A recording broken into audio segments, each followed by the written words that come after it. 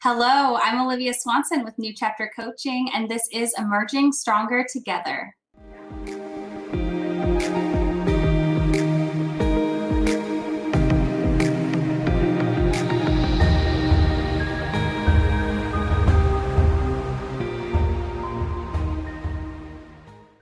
Emerging Stronger Together is a 4-part multimedia series for those who want to improve their nonprofit organizations in the areas of HR, nonprofit operations, implicit bias and IDE, and fundraising.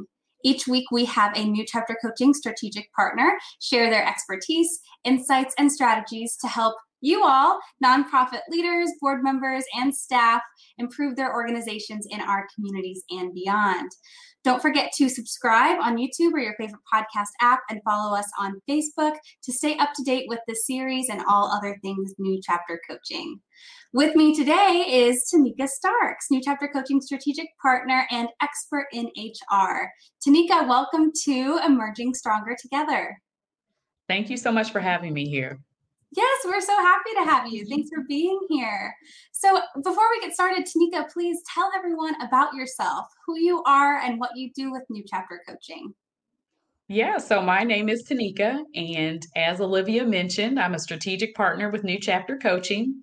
And so I consult with New Chapter Coaching clients and provide them with some of those recommendations that they're going to need to create viable HR solutions. Yeah, and what she does, you all, it's amazing. Trust me. She's changed so many organizations for the better, and we're excited for her to share some of those expertise with you all here today. So one of the key themes of Emerging Stronger Together is resilience. So Tanika, tell us, what is resilience in the area of HR?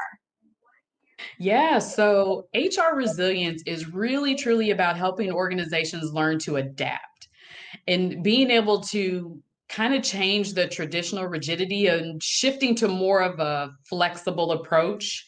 And that flexible approach is going to allow them to adapt, which is critical when you're faced with a time that you need to be resilient. So I think that in order to do that, the best thing that an organization can do is to look at HR resilience in 3 different areas. And so that's going to be protection, support, and balance. Yeah, absolutely. Okay, so tell us about those elements, Tanika, starting with protection. What does that look like for a resilient HR program? Yeah. So protection is really truly about removing the traditional way that you approach work. And so that's going to be creating those organizational policies that provide a lot more flexibility in that, the organization is going to be able to adapt. So in COVID times, we found that a lot of organizations were not prepared to adapt their workforce to the changes that were in front of them. So it's going to be critical that you go and you think of protecting the organization by looking at kind of what policies that you have in place. So seeing if you have a remote work policy, seeing if your current policy talks about flexible work hours and being able to let employees adapt to whatever changes that they need to make. Thinking about non-traditional ways that we approach the work environment. One of those is in the telecommuting policy. If you don't have one, creating that policy, or even if you do have one, making sure that you have, those pieces about employees working from home and the workplace safety, designated areas that they should be working in, because even if employees are working from home or working from other locations, say a Starbucks, because they might need some internet access, you're still liable for the part of work comp. And so, you want to have those policies in place to make sure that you're protecting the organization. Also, when you think about now, employees are starting to come back to work. So having those return to work policies that kind of think about how you're going to integrate them back into the work environment. So, strategizing how you're going to physically place employees. Are you going to create a hybrid work schedules for those employees?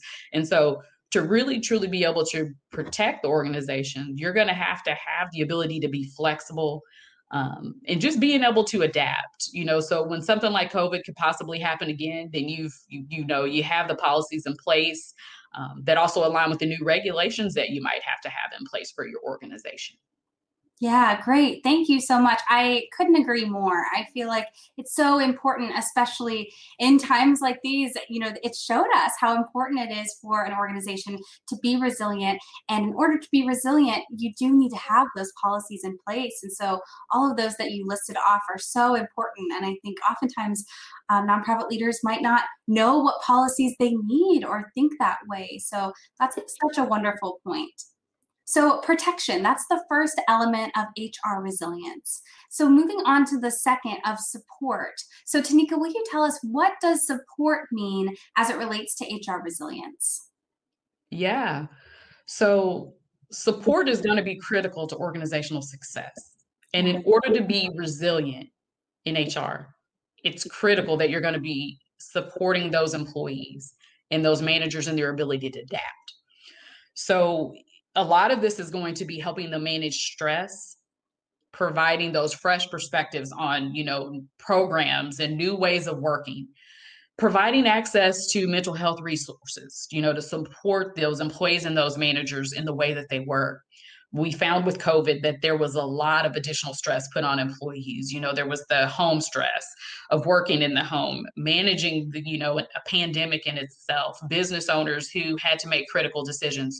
So those types of things were at an all-time high, and that workplace stress, was definitely higher than it had to be.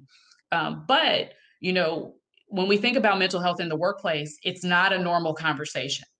So in being flexible, in being able to adapt, we have to begin normalizing that and creating those policies in the HR space that help support employees' mental health so that they can, adapt to whatever is going on in the workplace. Something else that I would suggest is incorporating fun, make the work environment fun. Consciously, adding in positivity. Something that I feel like as an HR professional that, anyone should be doing is get out of your office and support them in being resilient by going out and having those conversations, engaging employees in conversation and help building those connections. And in being able to do that, you're providing that piece of support, that they're going to need with policy implementation or, just balancing a normal work day and trying to help them create that work-life balance. That's such a great point, Tanika. And it's so interesting because as HR departments become resilient, they're then able to support all of their employees so that the employees can be resilient too. And it's so important. So thank you. So we have protection as the first element of HR resilience and the second element as support. So the third element, Tanika, you said is balance. Will you tell us a little bit about balance in HR resilience? Yeah, so finding balance is a critical element as well of being HR resilient. And, balance has to be realistic. So you have to have those policies that protect the organization because that's being realistic. But for, if you create a flexible work policy, for example, and you have employees who are out there who are working those core business hours, let's say from 9 to 5 is your core business hours. And, we want to be flexible. We want to adapt to organizational change in the way people work. It may be that, what you do is have them work 5 hours in those core business times and then be flexible and let them, work the other 2 or 3 hours that they need to work outside of normal business hours. But when we're thinking about this and we're being realistic, and we're really truly being, HR resilient, and we're helping organizations adapt.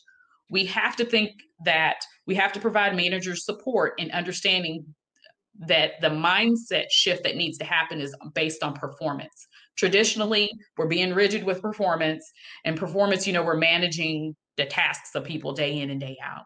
But if we're truly being resilient in HR, we're providing managers with the balance of the employee is performing, but now the way we manage their performance becomes different because we want to manage their outcomes.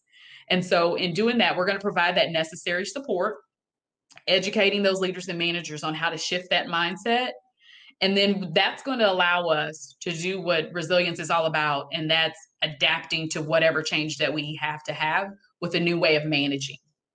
So, if we've practiced resilience and we're really truly being flexible, then we're going to, adapt to a new way of working. And that's critical to success, of finding that balance between the policy, supporting the employee, and that sweet spot in the middle. That's organizational balance and HR resilience. Yes, thank you so much. I think that is the trifecta, truly, of HR resilience. And HR is so important for a resilient organization and a sustainable organization. So thank you. You're so, welcome. Tanika, if we have folks watching right now, and if someone is hearing this and wants to get started today and make one change in their HR department, starting right now, to improve their resilience, what would you suggest?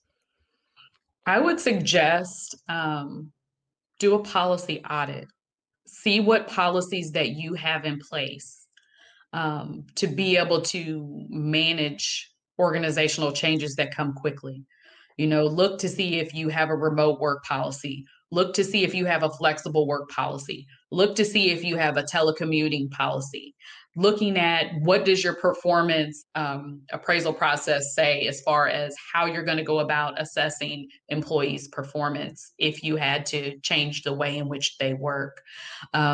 Thinking about, just protecting the organization, because when we think about it, if we don't protect the organization, there is no organization. If we open ourselves up to that liability, so we have to be able to do those things in order for any of these other pieces to work.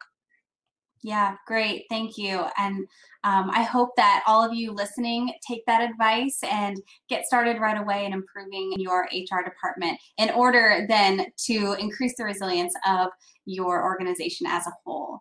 So thank you so much, Tanika, for all of your insight and expertise. So tell us, if we have folks watching who want to work with you, if you were to go into their nonprofits and help them, what could you do? What does that service look like, and how would it benefit their nonprofit organizations?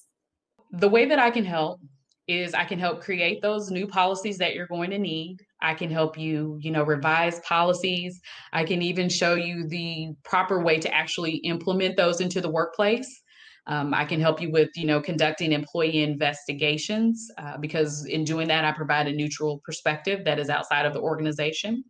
I can help you navigate through those changing employment laws. When COVID hit, employment laws in the HR space were changing every single day. And so it's very complex to be able to keep up with those things and make sure that your organization is aligned with, new laws and compliance and regulations. It was a tough time. I can help advising your leaders and your managers on, some of the best practices that they should be doing when they're managing their employees, or, if they need someone to just talk through employee relations situations, I can always help support in that. When I think of this in a holistic approach, I can help you create an HR structure that's going to strengthen your organization, because I'm going to be providing you that HR expertise. Yeah, truly.